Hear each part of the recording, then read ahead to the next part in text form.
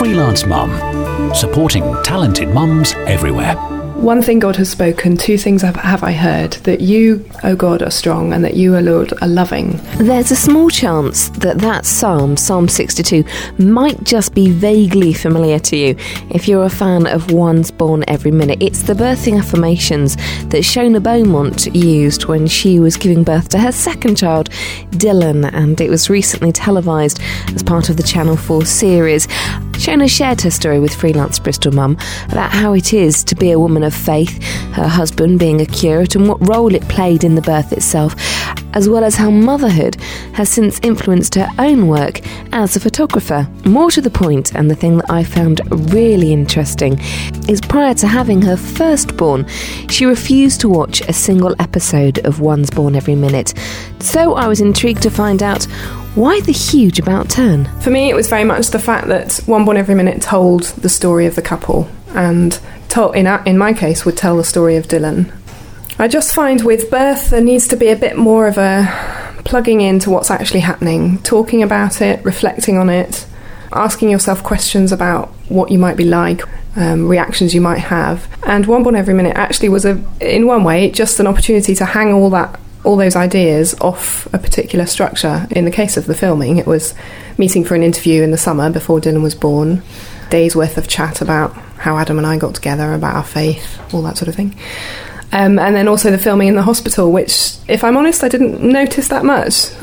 It was happening around me. I think Adam would have been more conscious of what was going on because the cameras can follow you around the room. They just met us in the car park at 3 o'clock in the morning, put microphones on us, and then that was the last we saw of them until after the birth.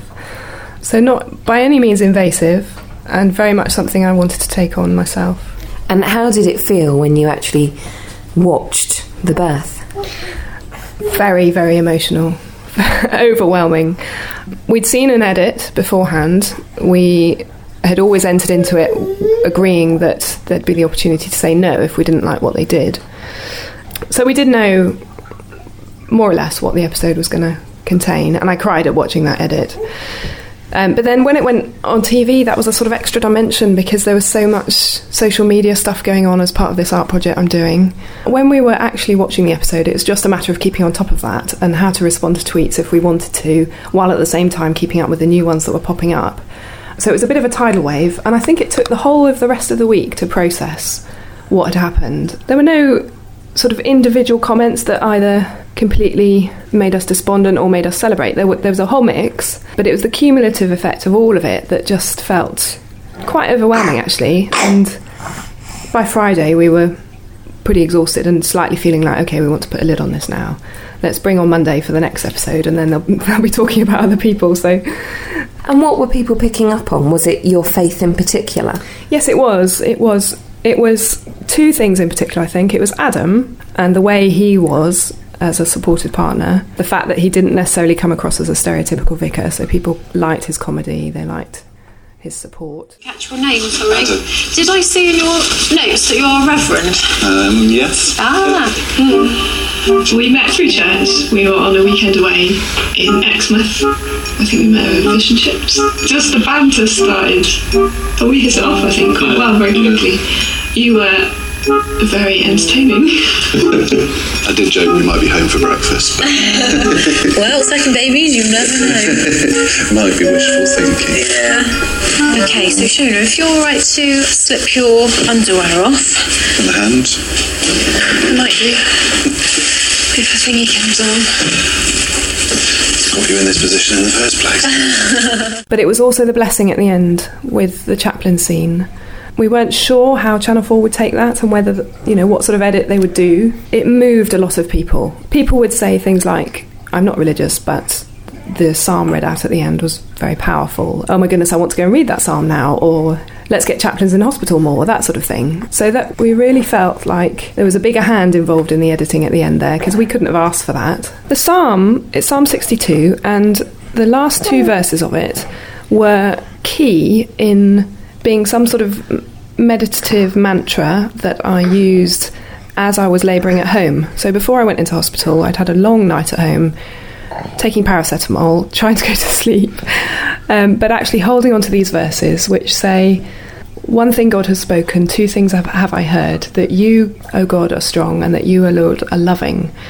And those two things were like one of each of my hands was holding on to those phrases. So one was saying, you, O God, are strong, and the other one was holding on, saying, you, O God, are loving. I just kept repeating those. I kept feeling like that was God with me in the labour. And I really felt, compared to my first labour with Amelie, that part at home with Dylan, I did really well. Very much got into the right mindset for getting to hospital. So then to have that psalm, I wanted that psalm read out at the end by the chaplain, because it felt like that was a completion of the circle in a way, and it was saying, and I felt that's what had happened as I'd read it, and it became even more powerful when he read it aloud over Dylan having arrived, and Adam there alongside me as well.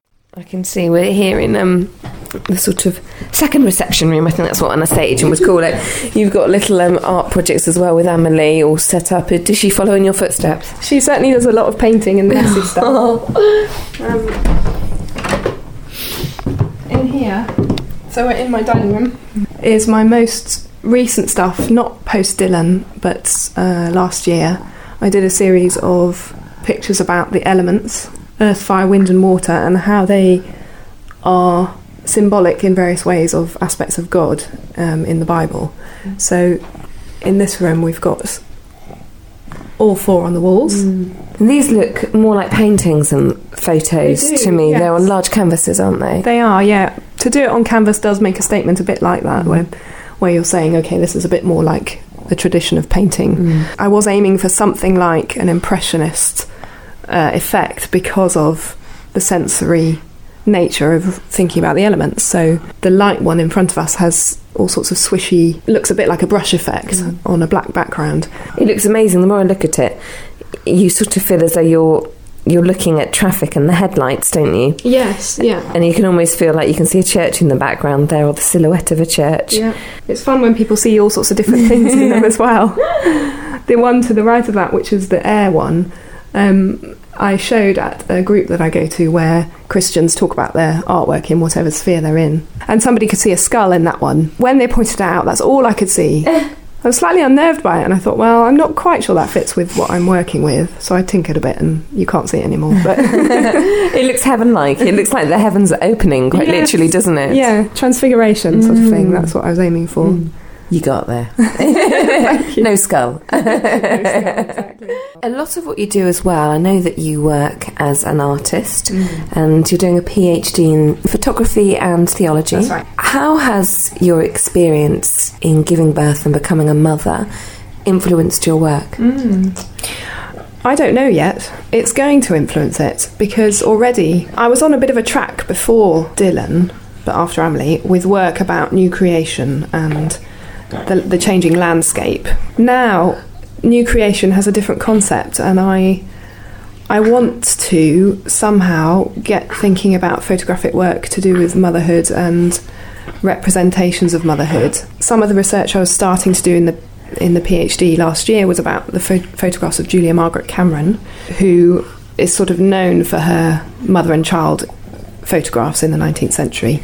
Very sort of classic, referencing Christian iconography, that sort of thing. You can sort of imagine them.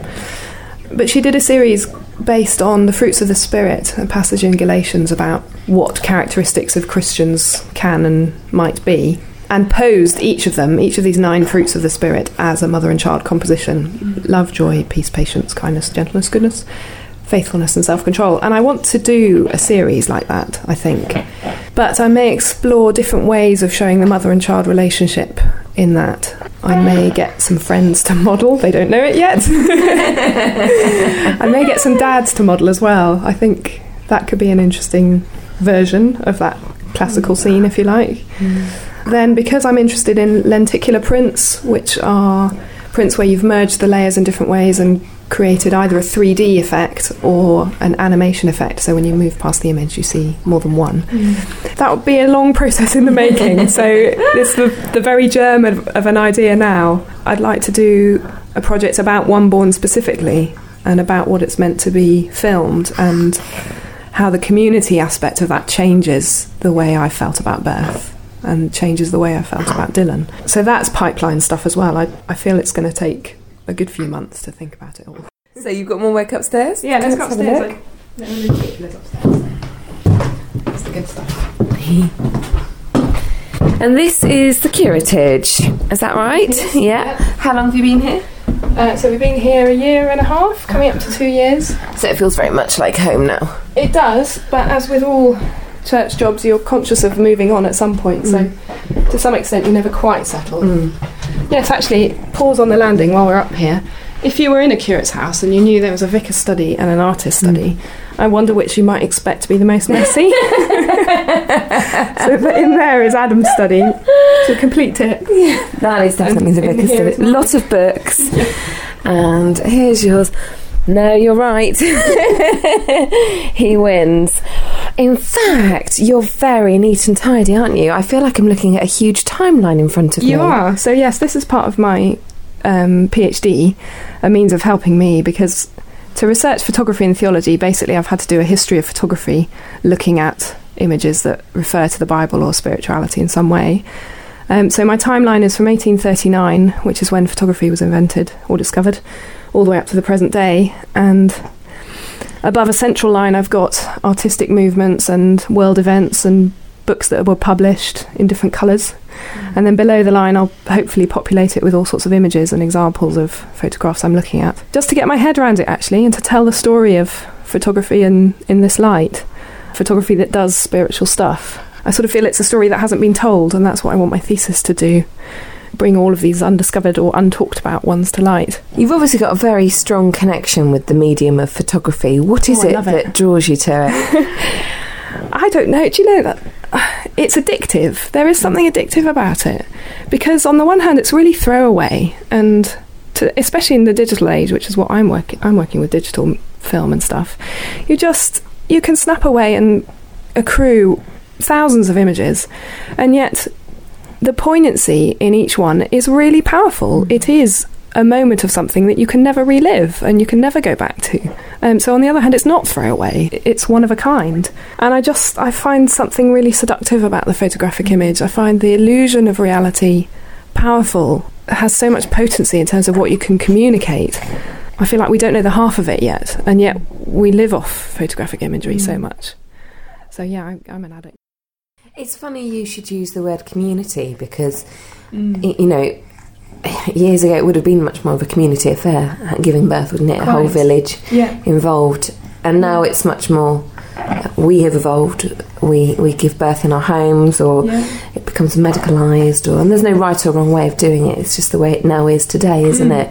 Yeah. But do you feel as though that having shared your birth, it gives that community feel back again? Oh yes, I've been interested recently in a Church of England service called the Churching of Women, which is a very traditional and slightly archaic thing now, that used to be a service that used to be held for women, whereby they'd come into church maybe a month or so after giving birth and give thanks to God for their delivery and for their survival, thanks for the child as well. And I feel that that's missing a little bit, that I want some sort of rite, in the same way that marriage is a rite, as in RITE rather than RIGHT, that celebrates what's happened and gives some sort of ceremony and solemnness to it, and involves the community. I mean, that's what the church has been really good at down the centuries, you know, getting people alongside you and celebrating where you've come in your life and giving thanks to God for that. So in some ways I feel like the One Born Every Minute show was my Churching of Women service, and that's other people coming in, and from the whole range, from the medical staff to the chaplain to the people commenting on Twitter to my friends commenting on Facebook, just that it became this bigger thing. What better way to think about and reflect on what's happening? So let's have a look at some of your work in this room. So this is amazing. You, so that's a lenticular, which... It's like a hologram. Basically, yeah. So that's a 3D one, which has the depth illusion. It was taken, so it's an image of what looked like butterfly wings suspended or immersed. I took the photos in a fish tank, well, looking at a fish tank, from incremental angles around the fish tanks, about 60 photos. They're all spliced together. They're mounted behind this rigid lens, and it's designed so that when you look at it with binocular vision, each eye sees a different image and creates the 3D effect. It's a very difficult image to describe to people, because if I take a photograph of it and say, here's a lenticular, you can't see the effect, because a camera has one eye, so you need two eyes to see it. This particular piece is about Genesis and the Spirit of God hovering over the waters, the idea of the butterfly effect being something that can cataclysmically create new life. So when I was talking about new creation before, it's this sort of idea that I'm thinking about, the symbolic, and possibly in this new work, babies. So that's one example of a lenticular, and then It's funny, really, isn't it? Because we are in a world now where there's so much social media and we share so much, but a lot of it is a lipstick pose. Yeah. And you're sharing very much a reality. On a much lighter note, at the time that we're speaking, there's lots of no makeup selfies all over Facebook. Yes. And it's kind of a similar exposing and sharing of experience, be it that it sounds very superficial, but it is that, hey, we're all in this together feeling. Yeah, and I think with Labour particularly, the thing that drew me was the fact that I wouldn't have any choice but to be real and honest, and I couldn't pose or fake in the middle of contractions. You just can't. From some of the other women I've seen on One Born, they'll take the time to make sure their nails are done properly, or that they've got their waterproof mascara on. That's fine, but actually in labour you can't be anything other than what your body is taking you through and telling you to do. So I kind of like that, because it got me off the hook of trying to be anything other than I am. Up at the top there is another lenticular, which is the Severn Estuary. It's called the New Passage. As you walk past it, it shows the tide moving in and out on one of the days of the year when it's the highest tidal difference. It's a pretty dramatic landscape out at the Severn, and I'm often going back there to photograph. I love the bridges. Is it strange to live in a home and be surrounded by your work? Do you find yourself constantly critiquing it? Not really, actually. I'd rather see it, because it reminds me of where I've been and where I want to go next. I can sort of forget, well, particularly being on maternity leave, my head leaves workspace as such. It's easy to forget where I got to, what the things were that were exciting me at that time, and where I want to take them. Whereas if I've got it on the wall, I remember and I think, oh yeah, that's what I liked about that piece, but actually I want to take it in this direction. And it gives me a bit of a nudge to do it and to say, okay, let's get new pictures up. Let's do some more. You've just said the word maternity leave, which I'm guessing as a self-employed person, are you still using maternity leave? Have you given yourself that time off? Because of the PhD, I technically had to ask for a year's maternity leave. If I wasn't a student, then yes, it would be a self-introduced gap. Probably Dylan will start nursery sooner than I go back. I'm due to go back in October, but Dylan will start nursery in Easter, and I'll use that time to go back in my art practice capacity as a self-employed person. I'm hoping that's given me enough of a window to get some work out the way before I have to go back to the PhD. You've been through a very important process anyway, haven't you? Maternity leave, I just sort of think we must put that term in inverted commas, because the whole thing has been a process for you, and clearly influenced you as a person, as well as your development and your photography. So I'm sure you're going to be coming back with far more than you left with. Yes, quite. In some ways I've never left it. In some ways I've kept a diary where I'm writing the notes down where the ideas pop into my head, or where I've watched a TV programme and thought, oh, that's a really good idea. And the basic stuff of looking after a baby takes up so much time that feeding and changing and whatever else it is. These simple things. I know because of the way I am, often I feel that's an interruption to what I want to be doing. And actually, this time around, I'm learning a bit more that actually Dylan isn't the interruption. Dylan is the one who's going to foster and encourage and spark new stuff in the first place. So Shona, shut up and get on with focusing on him, and you'll be the richer for it. So I slightly feel like I've personally been challenged to reframe what I find motherhood to be, so that it's not against or a negative thing with my work, but so that they come together. And dare I ask, since the birth of this gorgeous little man, who is such a charmer, he's got a lovely smile about him, beautiful eyelashes, and he's a bit stinky. We'll gloss over that. Have you managed to put any work together? Is there anything we can have a look at? There isn't actually, but visually, not yet. There's sort of halfway stuff that's there, but yeah, it has yet to bubble out. Well, Shona, good luck with all the future projects and enjoy the period, the interim, well, this moment as well as the future as well. Thank you very much. Shona Beaumont there, sharing her story with Freelance Bristol Mum, and I really hope that you enjoyed listening to that. If so, please do leave me a comment on Freelance Bristol Mum. It's always good to hear from you, or of course you can always drop me a line. To share your story, send an email to hello@freelancemum.co.uk.